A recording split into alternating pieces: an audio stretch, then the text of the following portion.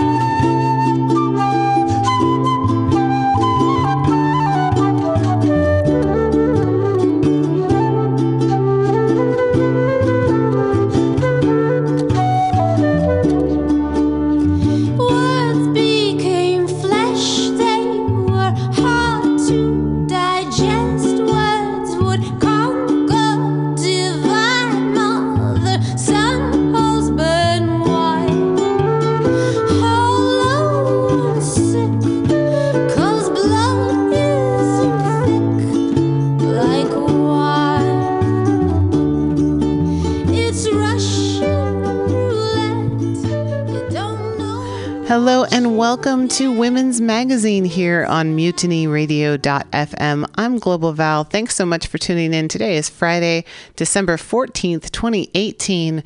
We are rolling towards the solstice happening next week, and the calendar New Year happening in just a few weeks.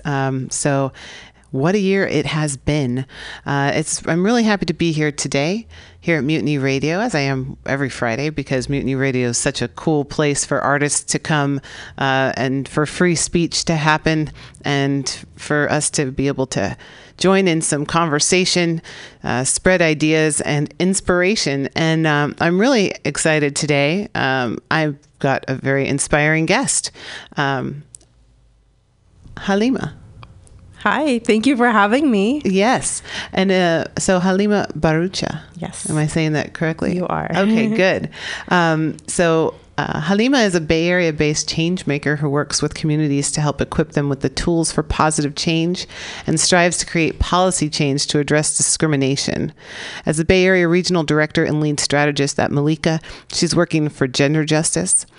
As the Telecommunications and Technology Fellow at the Green Lighting Institute, she's working to address digital redlining, which we'll get into a little bit. She's a board member of the Muslim Democrats and Friends Club of Alameda County and also leads workshops to address Islamophobia and does bystander intervention training. So Halima, I'm really pleased to have you here on Women's Magazine today. Thank you for coming. Thank you so much for having me. I'm so excited to be here. Well, I love your energy, and we met at the She the People conference, and there was a lot of energy in that room that day with women from around the country, 36 states, trying to build community, political power and political community amongst women, and especially women of color. Yes, but even in the midst of that excitement, your energy really stood out. So what brought you to She the People, and what was that experience like for you? Yeah, I was so excited to see the people. It was like in September that it happened, but I still feel and that energy flowing through, and I still remember the experience really vividly. The main thing that brought me into that space was being in a space where I could see all my sheroes in one day. I mean, the whole day was like one after another, a phenomenal women identifying folks coming up to the stage and sharing their stories and journeys. So that was a huge thing. I was like on a high the whole week after that. And it was so incredible to hear from people that I've been looking up to for a long time, to see representation as well, to hear from Rashida Tlaib, and so many others, to hear from our elders like Dolores Huerta, and to be in that space. And it really inspired me to keep going. Like every now and then I need that re-energizer to remind me that I need to keep going. And there are so many people who have built a foundation for me so that I can continue to build on that. And I'm not alone in this. And so the energy in that room was just wild. And I was actually really lucky because I was able to get Nina Turner to come to visit Greenlining the next day. And so she came through to our office for a bit, and we got to chat with her a little bit more privately. And so that was also an incredible experience to just be with someone who has so much power and energy. So yeah, the whole week was like, I was just on a high. I was like, this is amazing and incredible. And there's so many people who have been fighting for me and who are waiting for me to come and take over, because they also need to rest now, right? Yeah. So it was just incredible. I agree. It was such an amazing event to have all those women in the same space, and to really be able to see the fruits of everyone's labor. Yeah. The panels of all the political strategists in the key states that were, mobilizing people to register to vote. Yeah, so a lot is still, coming from that. I know Amy Allison who organized it, she just got named by Politico as one of the top 19 people to watch in 2019, because it's a powerful movement. So the Greenlighting Institute, tell us about your work there. Yeah. So I just started working at the Greenlighting Institute in August as a telecommunications and technology fellow. And I didn't think I would end up in technology because my background is not in tech whatsoever. My background is more in sociology and gender justice work and in Islamophobia. And so I didn't think that this would be where I'd end up or that I would love it so much, but I do. And the Greenlighting Institute has a fellowship program, which I'm a part of. It's a year-long fellowship where you get development and leadership training as a youth of color to become a leading person in whatever sector that you're looking to get involved in. And so at the Greenlighting Institute, I work mainly on two things. I work on the tech equity project that we're doing, and in that we have two issues that we're working on. One is digital redlining, and it's like a big word, so I'm just going to break it down really quick. When we talk about redlining, that's one of the big things that Greenlighting works on, and Greenlighting is the solution to redlining. When we talk about it, that's why it's called Greenlighting. And so redlining is housing segregation, when you're looking at the way that banks would literally draw a red line around certain communities and decide that we're not going to provide them with loans or services. And so there's a lack of services in certain neighborhoods that usually, or for the most part, were low-income communities, were POC communities, people of color communities. And so when we talk about digital redlining, we're looking specifically at the way in which those same communities, which are redlined, are not getting internet service and not getting cables in their homes and things like that. So it's a very specific focus on home internet access. And 20 to 30% of Black and Latinx communities have less home internet access than their white counterparts. And so when you think about what does that mean for you as a household, you as a person, to not have home internet access, it's a huge deal, especially when you're living in the Bay Area, especially when you're living in the 21st century, right, where everything is online. And especially if you're a person of color. For me, if I don't know what went down in the news, my life could be in danger. I might be a target and I may not even know because I didn't have access to this key tool. Or when you think of the role of technology and for people of color, and like for even things like MutinyRadio, being able to put out your voice and build your own platform and share your own story, I think that's really important. And when communities don't have access to that, it's a huge piece. It's almost like not having, like, your online voice is so important. When you don't have that, it's just cutting you off from so many opportunities and resources. And so I'm working on increasing home internet access in communities of color specifically. It's also referred to as a digital divide. And so there's the urban-rural digital divide. There's a gender digital divide in terms of women and queer and non-binary folks in terms of who has access to technology, smartphones, internet, and things of that nature.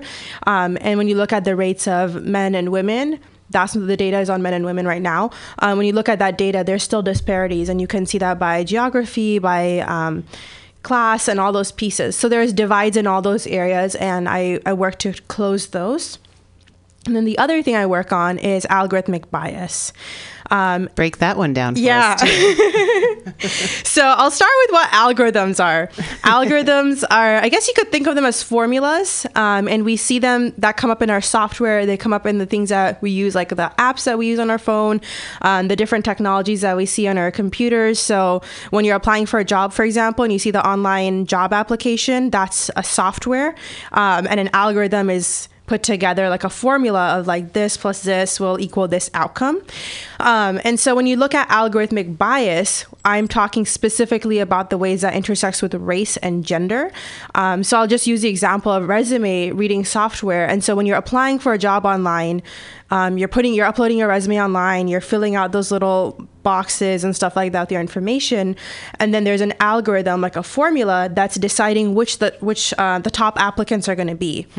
And it's maybe going to give like the top 10 to the employer if there's like 1,000 applications, right? Because a person can't read them all. And when you see the bias coming up, the algorithm has these formulas and the different pieces are plugged in. And some of the pieces that are plugged in, that's telling the algorithm, like, we want the top applicants who are going to show these keywords in their resumes, who might have these names or whatever it is. They're giving them the algorithm is getting past data of hiring and stuff like that, hiring history. And so parts of where the bias can show up in algorithmic bias is in those data inputs that we're recreating historical bias by giving historically bias patterns of hiring, right? Because hiring itself, like even if a person was hiring, has shown bias, especially in certain industries.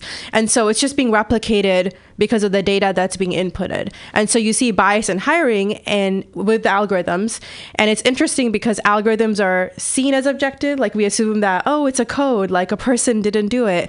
And so they're seen as more factual and we trust them more. But it's interesting because they also have bias, and a human actually created that code, that formula that made this algorithm. Right. It's by design. Right. Whether or not the person who is programming it is actually even aware themselves of their own bias that they were putting into this particular read. Exactly.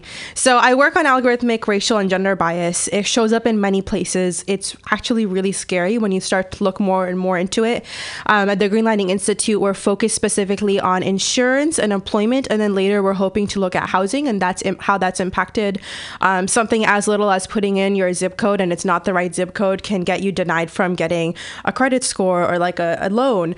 When we look at health insurance, for example, there are certain algorithms where thhere tracking what your search history is and what your shopping history is online. And so if they see, like, if I was buying plus size clothing, they might think, oh, this person might be overweight. They might have more risk for health issues, and we're going to raise their insurance. And so it's really important for communities of color to be educated on this issue, because we're giving away so much data about ourselves, about who we are. Even the hashtags and emojis we use can give away so much.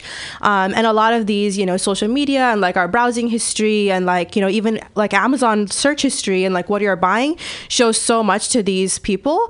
And so we just need to be more aware and mindful of the ways in which this works. Wow, you're really unpacking a lot for me right now, because I think that a lot of people, and I could I'll just speak for myself. Obviously, all of our data is being tracked in one way or another. But like you said, I don't think a lot of people know exactly the ways in which it's being used. I think if they did know that, there would be a little bit more mindfulness about it, but also just wanting to create laws to help protect people and their digital privacy. Because like you said, obviously if you're shopping for something and then an insurance company is buying your information and using some of that information to make a determination of whether or not they're going to give you health care and at what price. These are real life consequences of things that people are running around with smartphones in their hands right now all around us. Algorithms can literally make you poor, and I think that's the bottom line that we need to be aware of and think about ways that we can combat, ways that we can create tools. And I think when the people, like the community, has access to technology and is able to create their own solutions, I think that's the real way where I see things coming to a long-term place. One example that I could think of is Block, which is a software that was created by youth of color for other youth of color to optimize their resumes so that they would be able to go through resume reading software and pass that, like all the bias pieces that they look for, for and be able to pass that and get their resumes on the table and get jobs. And I thought that was brilliant. It's not a long-term, solution, but it is a solution. And so it's really cool to see communities of color and like different people coming together and creating some kind of, whether it's temporary or long-term, but some kind of solutions that we can deal with it in the meantime, as we work to address these issues. And even if you think about policy, I mean, a lot of our policymakers aren't even sure how Facebook works, right? And we saw that. And so how are they going to address algorithmic racial and gender bias? And is our policy going to be implemented fast enough to keep up with the changes that we see in technology? Because I think what's interesting too is when you think about time, technology moves so fast and it has its own timeline, and policy has a way different timeline, and our communities have different timelines too. So if we want to work with the community to create solutions, we have our own way of doing things. And so just thinking about all those competing timelines and the concept of time, and this is also really interesting. So how has what has this work brought you to do recently, at least kind of politically? Because in terms of policy work, what have you been involved with in that regard? Yeah. Well, when I first joined Greenlining, we had a big win with net neutrality. And so that was super exciting. I was actually able to speak at the press conference with Nancy Pelosi and some other leaders who are pushing for that bill. That was a really big win. And then, of course, the FCC came back with a lawsuit. And so that's something that, our team is always working on in terms of, how do we push back and how do we maintain these protections.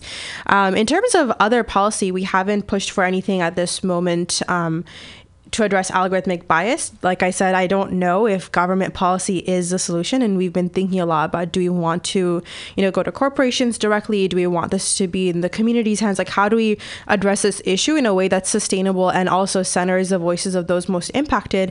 And also, how do we raise awareness in the community? Because maybe people are impacted, but they don't even realize it because this happens so subtly. And it's also not seen as a bread and butter issue, right? When you're fighting for housing, when you're fighting for food on the table, you're not thinking about, what is my smartphone doing? And how is big data being gathered? And how is this making me poor? So just thinking about ways that we can reframe that. I've been working on a lot of the community side of this since I joined Greenlining, on meeting with different community leaders, meeting with different folks who are doing work, in similar areas or maybe not, and just talking about this issue. And so we're going to be having convening in February where we do a town hall with folks in the community, both who are like in the nonprofit sector and the policy sector, and also just people in the community, just like the average citizen, to A, talk about this issue, and then B, brainstorm solutions and see where the community wants us to go. So that way we can move forward as advocates. Most excellent. I love the bringing everybody together. It's so important. And your comment about time is really insightful. It's certainly true. We see how slow policy can be, how slow government is to change, how long it takes to actually get legislation, even to be on the table or to be proposed or sponsored. But I like the hopeful aspect of it, which is it may not be solved tomorrow, but if we're working on it, and it sounds like there's a lot of work being done. So that's part of the reason why I'm really excited to have you here on Women's Magazine today. Yeah. So we can kind of unpack and like stir this up and have people, starting to tune in more of, being more aware and trying to find more resources. So on that note, where can people find resources where they can figure out where, how these algorithms are making you poor, for example? I would definitely recommend reading Weapons of Math Destruction by Cathy O'Neill. She's one of the people that kind of blew this up as an issue, and she has each chapter that talks about different areas. She talks about Facebook and democracy, how Facebook can actually swing states to vote a certain way based on the way they're targeting people to vote. She talks about the resume reading bias, in these softwares. So she has many chapters on each of these areas. I think it's a really great place to start. And then the Greenlining Institute, we're working on publishing some, like a 2-page, really easy to understand, like what's going on overview of the issue. And then on my social media, on my Instagram, I always post about like what's going on, like my day to day, and like kind of raising awareness on this, but also asking people like, hey, what are things that you think I should address, or, what is coming up for you? Greenlighting Institute is actually really lucky because we get to meet with different people who actually have power to make change. So recently I was able to meet with the CEO of T-Mobile to talk about their merger with Sprint, and what kind of community agreements do we want if we are to support their merger. And so being at those kind of tables means that I actually can ask questions and have a voice. And so I always post on my Instagram, on my story, like if folks have things that they want me to ask, and I usually report back on what those meetings were like, what I asked, what kind of answers I was able to get, and asking people like, what do you think, the next step should be, just because I think there needs to be a lot more community participation, and because the community has answers more than I do sometimes. And it's really important to make sure that everyone's engaged in the process because we all have a role to play in this. I'm excited about this, your approach, and because I feel like we're actually seeing a shift in our country, and that what you're explaining is a very, like a democratic type of process where people can be involved. There can be a dialogue, whether or not you're there to represent other people's questions, but then also having that communication back. And I feel like with a younger generation, to certainly your generation, coming into these positions of authority. I mean, look at the people that we're sending to Congress now. We've got Alexandra Ocasio-Cortez, who is, actively communicating with as many people as possible, and bringing that participation in that I think for a long time Americans have kind of lacked that connection with their elected representatives. And I see that there are so many things from the 21st century that are going to need to be addressed, sooner rather than later. And I think there's going to be a lot of just changes in the way that we do things, in our communities, but also just across the country as well.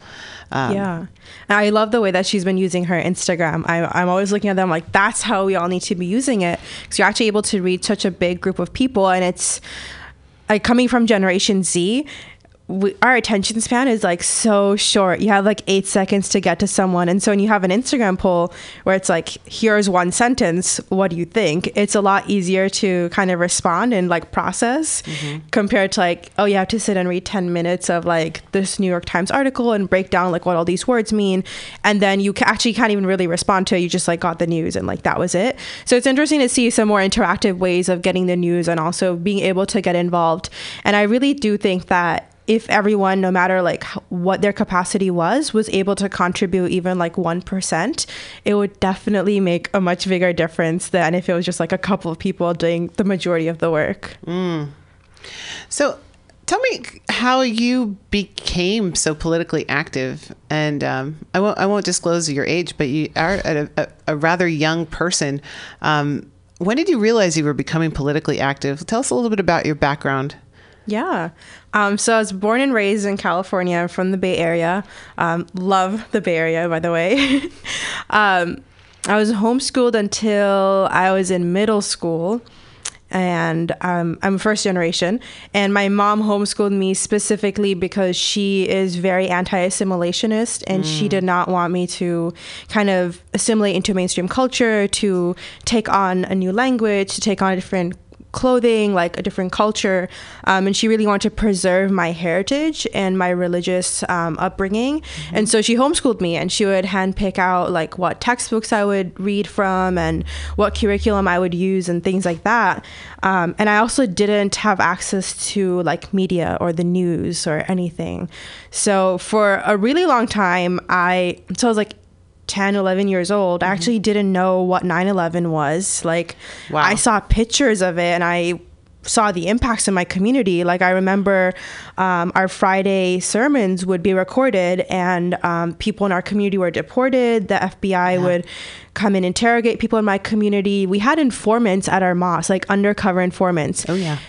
So I remember all those things. I remember my mom getting cussed out all the time when we went outside, people calling her terrorists, and I had no context. Like, I didn't understand why that was happening. So you had to kind of piece it together for yourself. Yeah. Where's your family originally from? My mom is originally from India, and my dad is from Pakistan and Burma. Oh, okay. Yeah. And they both came here when they were around college age. But yeah, so I had that experience of like experiencing these microaggressions and aggressions, and witnessing these impacts in my community, but I didn't really have language for it or a framework or a real understanding of what was going on.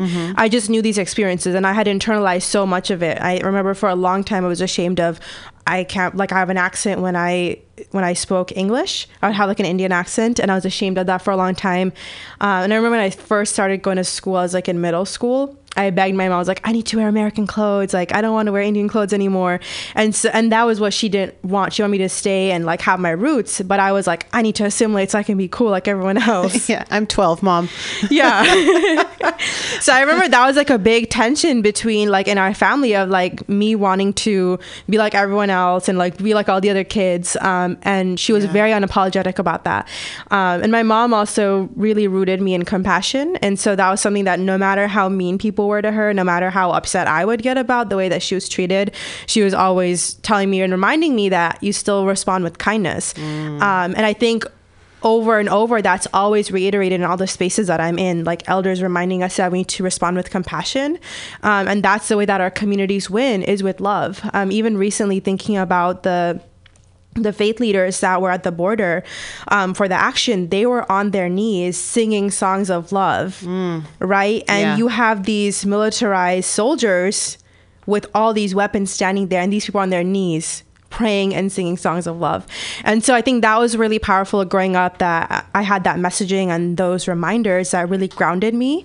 I didn't always appreciate it when I was younger. Sure. But I for sure remember that whenever I'm in tough situations.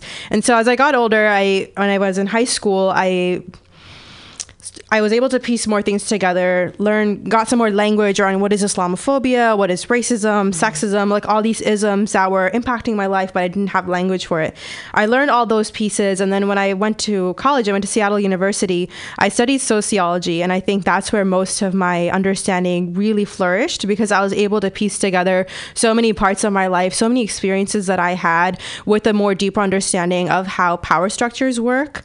And over there, I founded the Gender Justice Center, which is a student-led organization that serves queer, trans, and female-identifying students.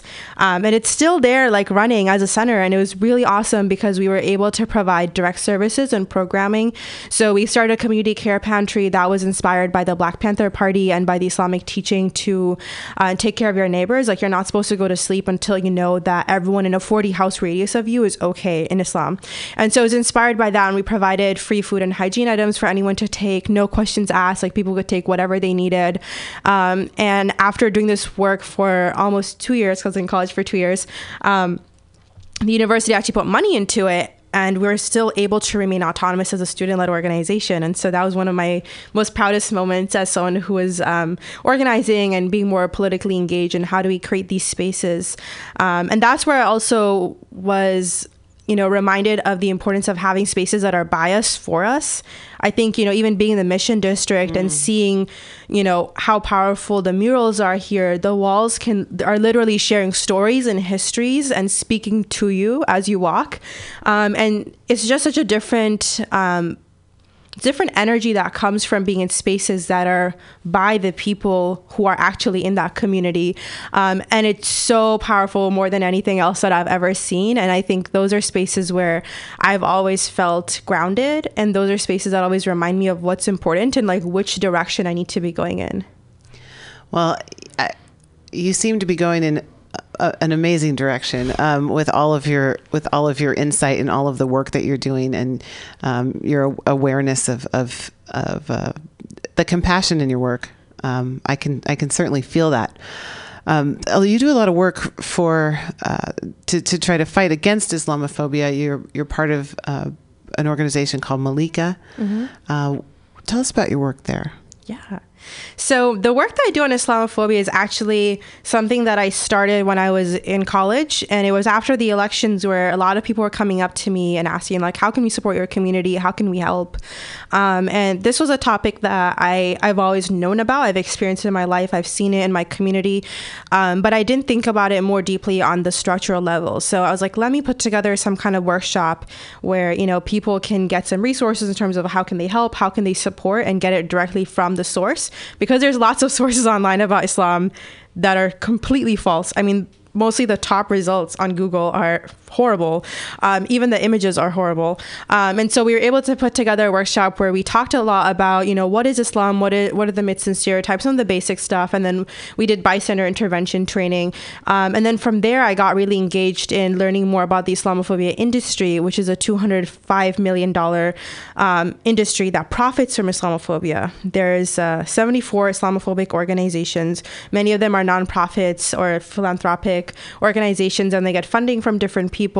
There's different laws. So even if you think about things like zoning laws and the way that they've been used to ban masjids, Muslim-free businesses, there's just like so many pieces of that industry that I found out about. And so I was thinking about, how do we engage in this? And how do we raise awareness? Because when I say Islamophobia industry, that's a completely new term. And when I say divest from that industry, people are like, whoa, I didn't know that was a thing. Right. Like, what is it and how do I do that? Right. Yeah.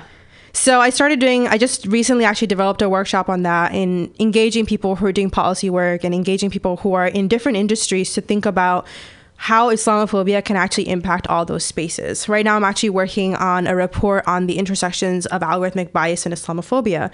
And we've seen that specifically in the fintech or the financial tech field, where we're seeing PayPal and Venmo charges being denied or accounts being frozen because the comment had a word like Muhammad in it, or like a Muslim word that was flagged as suspicious. So there's lots of intersections, and that was something that I was working on. I did that work with the Muslim Student Association at Seattle University. And then I've continued to do that work on my own. So I offer these workshops to different community organizations, to different nonprofits, and people in all different areas that are doing this work and don't really understand those connections. Even being lots of social justice organizations that have a really intersectional analysis, but they're missing the Islamophobia piece. And I see that a lot. And so I just started doing that work on my own, as a side hustle. Yeah. So can you give us an example of what you mean by the Islamophobia industry? Something a little more concrete. You don't have to name names, but if you can kind of explain something that would kind of illustrate that. Yeah. So when we look at Islamophobia, there's lots of pieces to it. There is a political piece where you have political action committees or PACs, and you have different people that are funding lawmakers and legislators. Like Ted Cruz, for example, has gotten a lot of funding from Islamophobic organizations and donors.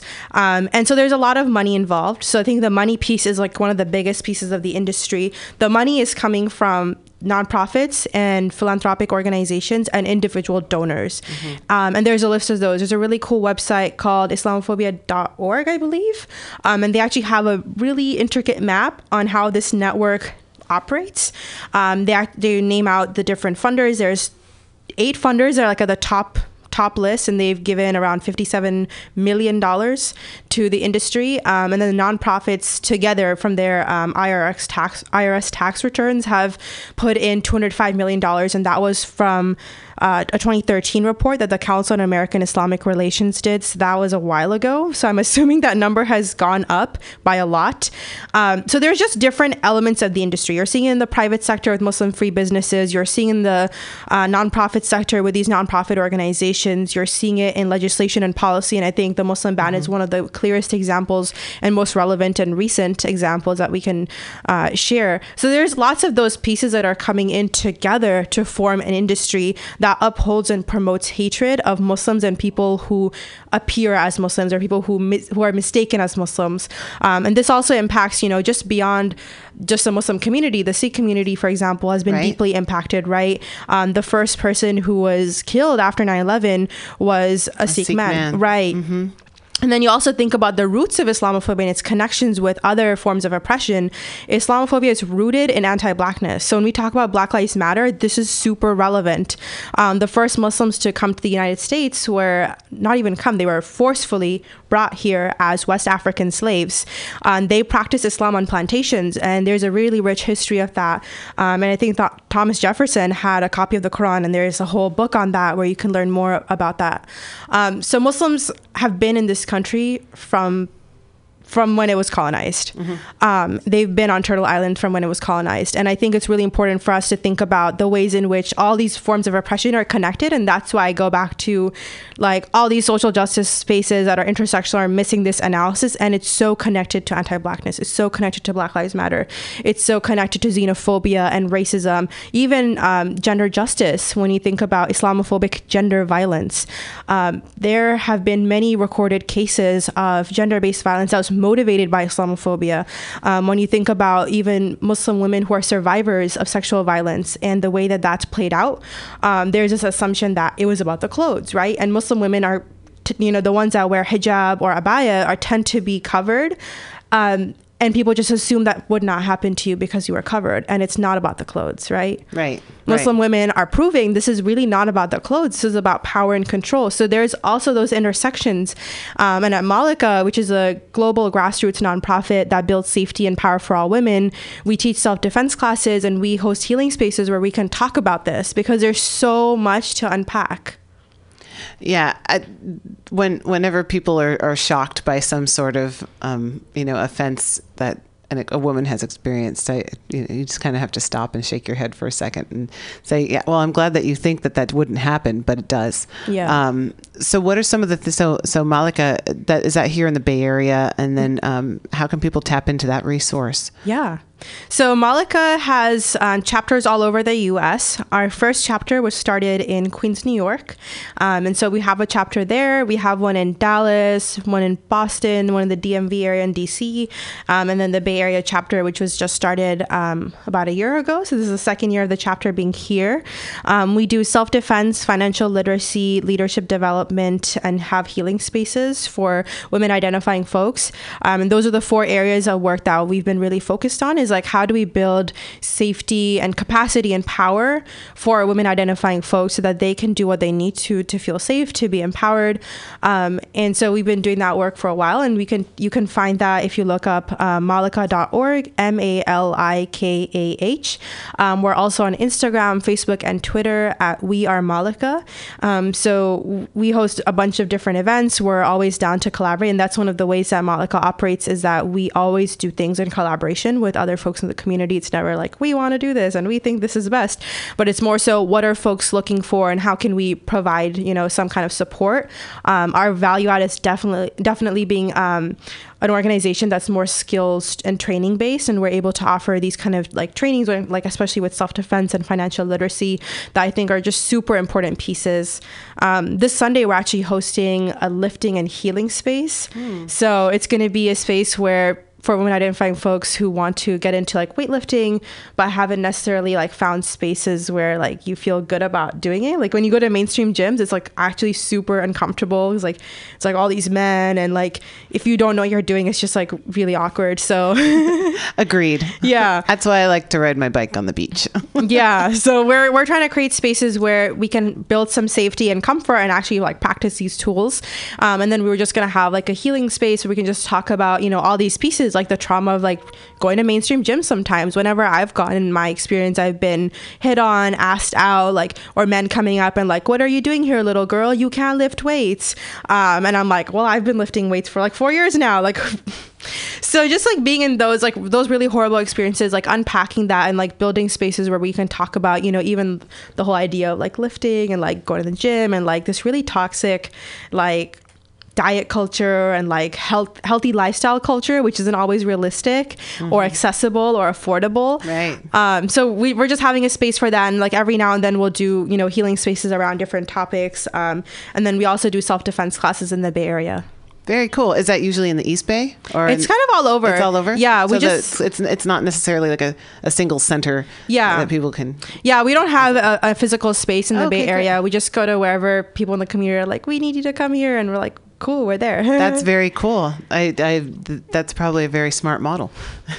Yeah, it's really nice. I've been able to go, do classes in like Sunnyvale, and then have classes here in San Francisco and Oakland and different spaces. And it's always cool to see people at the end of class reflect on, oh, I actually didn't know that I could leave this situation of violence, and I didn't know that my body could do this.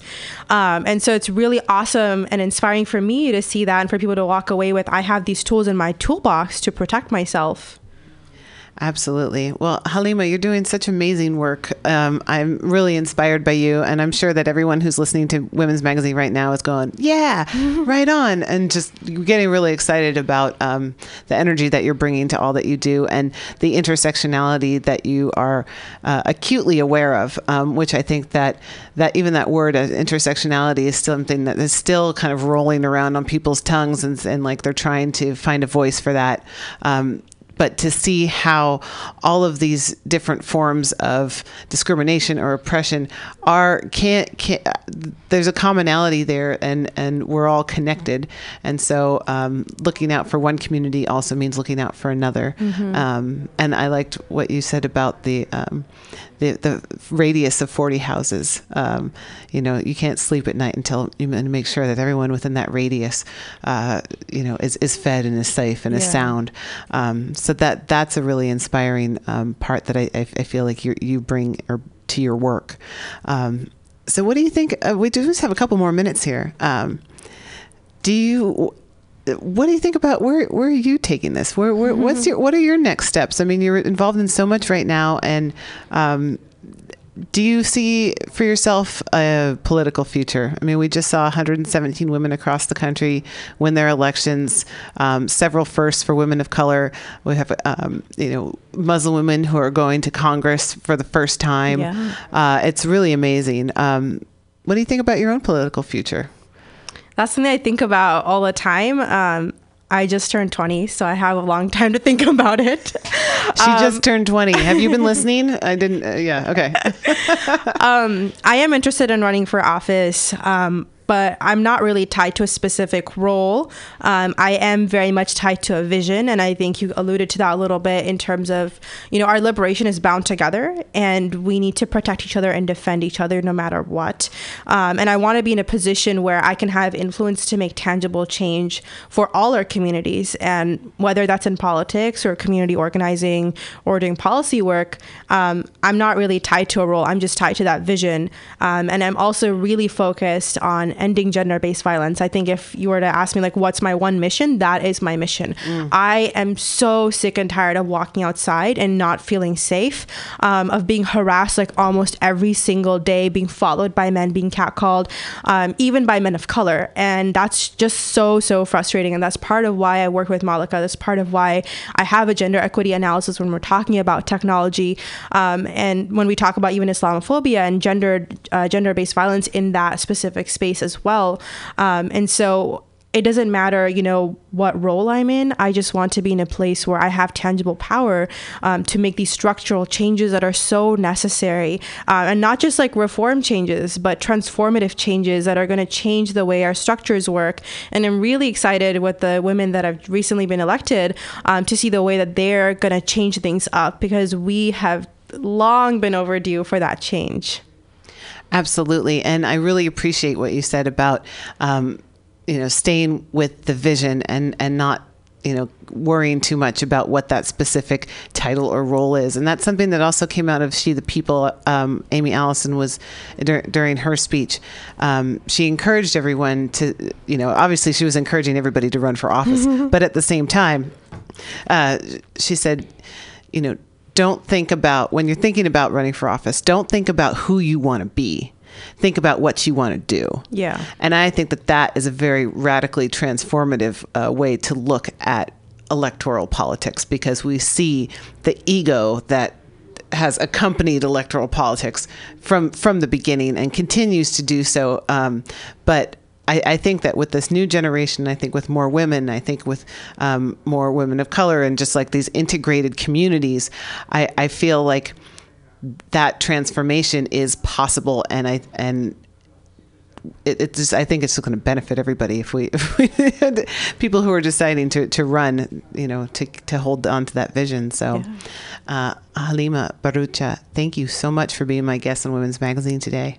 Thank you so much for having me. It was a pleasure. You're welcome anytime. And of course, any of your associates and all of these amazing groups that you're a part of, if they ever need a community media resource, let me know right here, MutinyRadio.fm. We're in the Mission District of San Francisco, and we can help amplify those voices and those messages.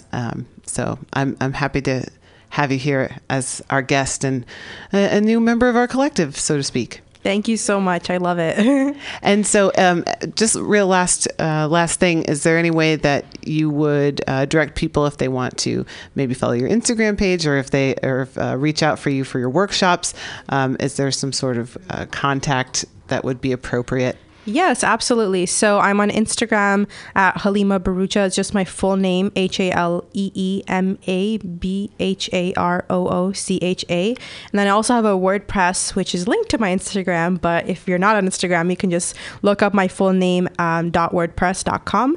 And that's where you can find information on booking for a workshop or self-defense classes or bystander intervention training. Excellent. Well, I can't wait to see what happens next, and to get involved in what some of what you're involved in. Everyone, you've been listening to Women's Magazine here on MutinyRadio.fm. I'm Global Val, and remember, just when your aspirations seem outrageous, hey, inspiration is contagious. So peace, thank you, and stay tuned.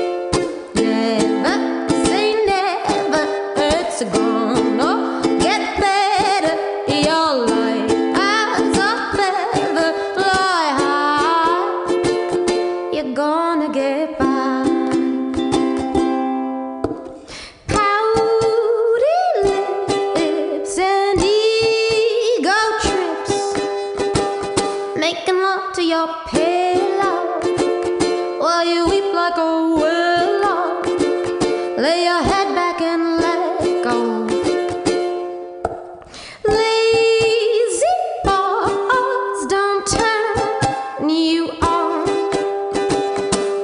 did you a favor you'll appreciate later.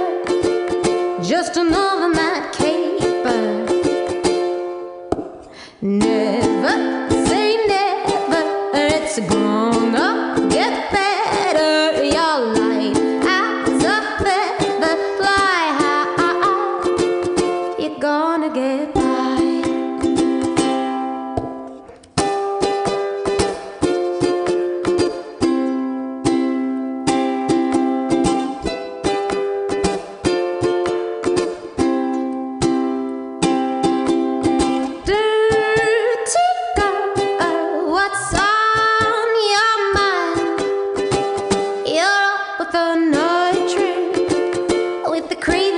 Sugar cake, overloading your poor brain. Josephine, karma queen, they're restless and manic. There's no need to panic. Someday you will have it. Never say never, it's gonna get better.